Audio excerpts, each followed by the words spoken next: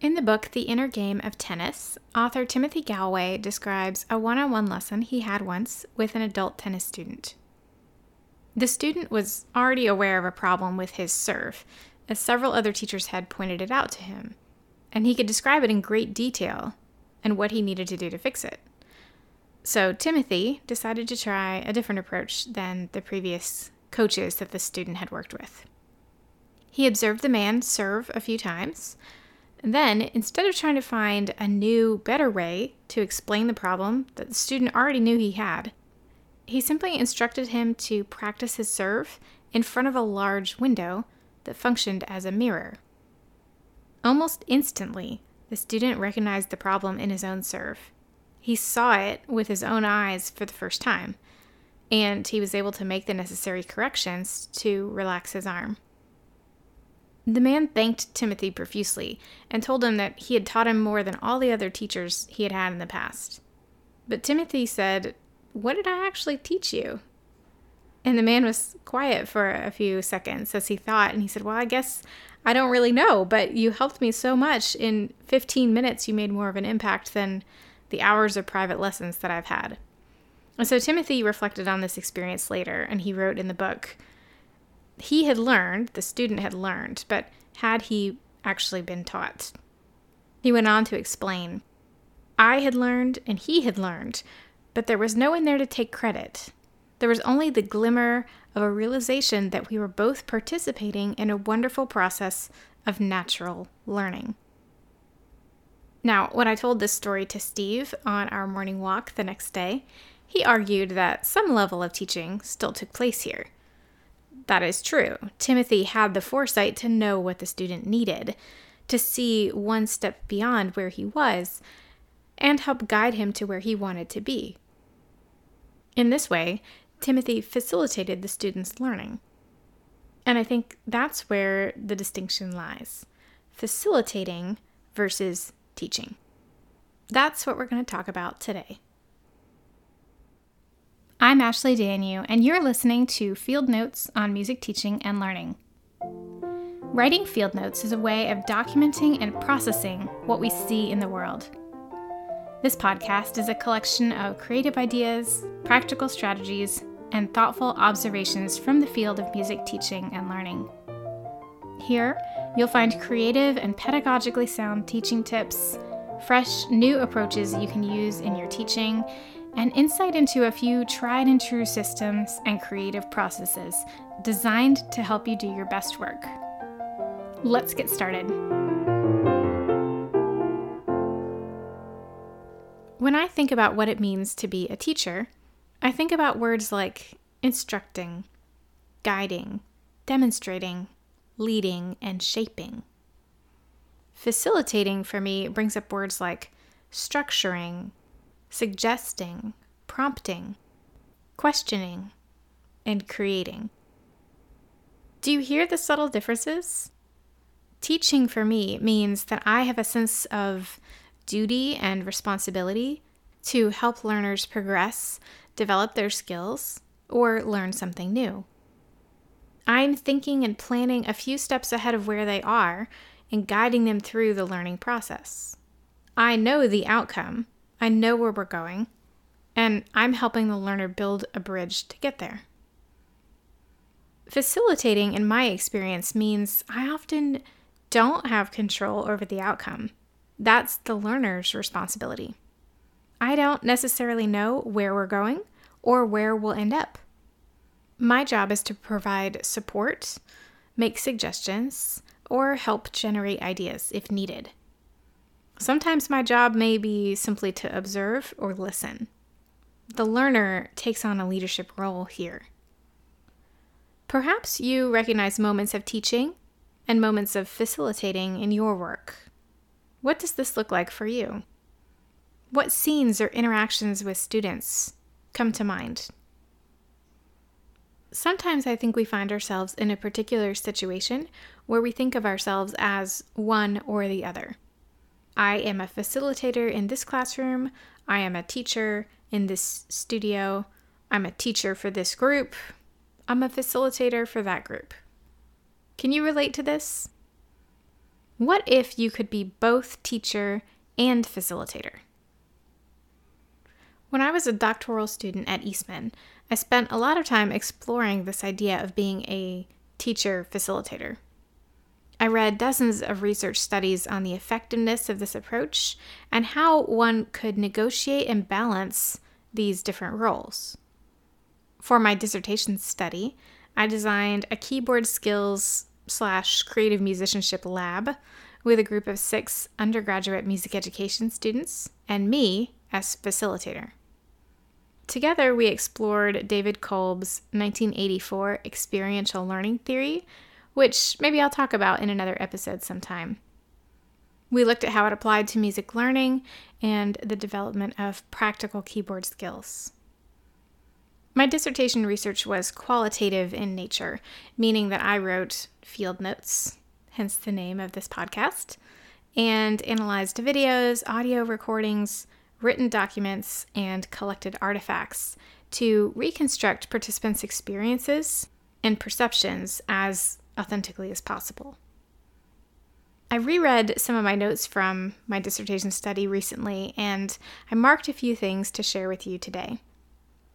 First, toward the beginning of my dissertation, I described what it was like being an observer facilitator. Here's what I wrote. As a piano teacher, I tailor my instruction to the needs of the student as much as possible. For some of my current students, this means taking on the role of observer facilitator, observing their methods of informal learning, asking questions that promote critical and creative thinking, and offering insight as needed. Through this experience, I have learned a great deal about informal and democratic learning and my role as facilitator. I have been reflecting on this idea of being an observer facilitator or a teacher facilitator again recently. It's something that requires our attention and awareness. We need to ensure that we're negotiating these two roles fairly and keeping them in balance. This is something that I've been practicing recently as I lead my elementary and intermediate students through a multi-week, studio-wide blues composition project. Each week, my students come into their lessons with the next component of their composition: an alternate melody pattern, a left-hand accompaniment idea, a motive to begin or end the piece. My job here is to observe, to take in what they're creating, listen to their ideas, and help facilitate their next steps. Sometimes they need a little help shaping their patterns into something that fits the meter, key, or harmonic progression. Sometimes they need a little help generating ideas for accompaniment patterns. Sometimes they need support to help them navigate the 12-bar progression. When we started this project, I took on the role of teacher, explaining the history of the blues, sharing examples, outlining the progression, and assigning them a key suitable for their level. But I believe that learners should take an active role in co-constructing the learning environment. And that means they should have a say in how we do some things. Our goals should be shared, and they should have autonomy and ownership in the creative process. In weeks 2, 3, and 4 of the composition project, I have been stepping into the adjacent roles of observer and facilitator. Depending on what each student needed at a given lesson, I found myself shifting between these roles, trying not to overstep, suggest too many ideas, or change too much of their own originality. Truth be told, sometimes it's hard to balance these different roles in a lesson. In one of my written reflections during my dissertation study, I documented what it was like to watch one of our sessions back on tape, reconciling my own perceptions of what it was like with a more objective view a few weeks later. Here's what I wrote. Moments where I stepped in and where I thought I may have overstepped were moments of questioning, challenging, and ultimately attempts at empowering group members to create, try new things, and consider other vantage points. Do you hear those words jump out? Questioning, challenging, and empowering. These are characteristics I want to embody when I am stepping into that facilitator role. In a 2010 article on informal learning practices, published in the British Journal of Music Education, Heloisa Ficus described, "A teacher must be part of the community of learners and should be attentive, open, not anxious for quick and expected results, ready to let go of any previous plan, able to make connections, constantly adapting by experimentation, a real facilitator who allows the students to process their knowledge." The idea of allowing students to process their knowledge stands out to me. I think sometimes when we're in teaching mode, there's this urgency to move forward, to progress to the next thing, to keep a quick pace and stick to the plan that we have laid out. But in facilitating, the focus is on the experience, on making connections, exploring ideas, and processing new information. There isn't a time limit for this. There isn't a lesson plan to follow. The learner sets the pace.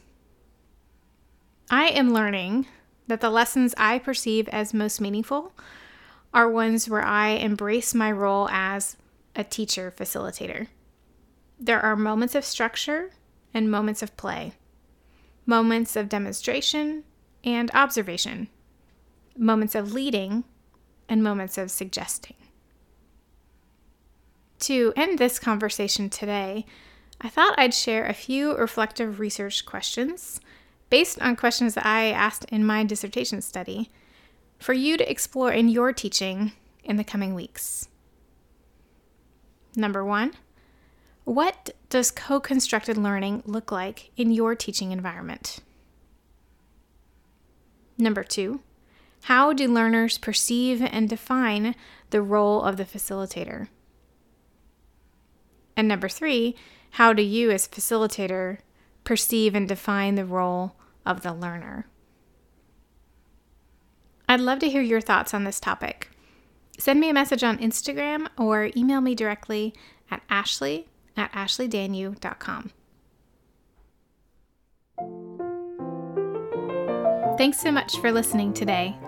For written notes, related links, and more information on today's topic, visit ashleydanu.com/fieldnotes. You can find me on Instagram at ashleydanu. If you enjoyed this episode, it would mean so much if you'd subscribe and leave a review in Apple Podcasts. This will help others discover this content in the future. Plus, I'd love to hear what you like about the show and if there's anything specific you'd like to hear in the future. Again, thanks so much for tuning in today. See you next time.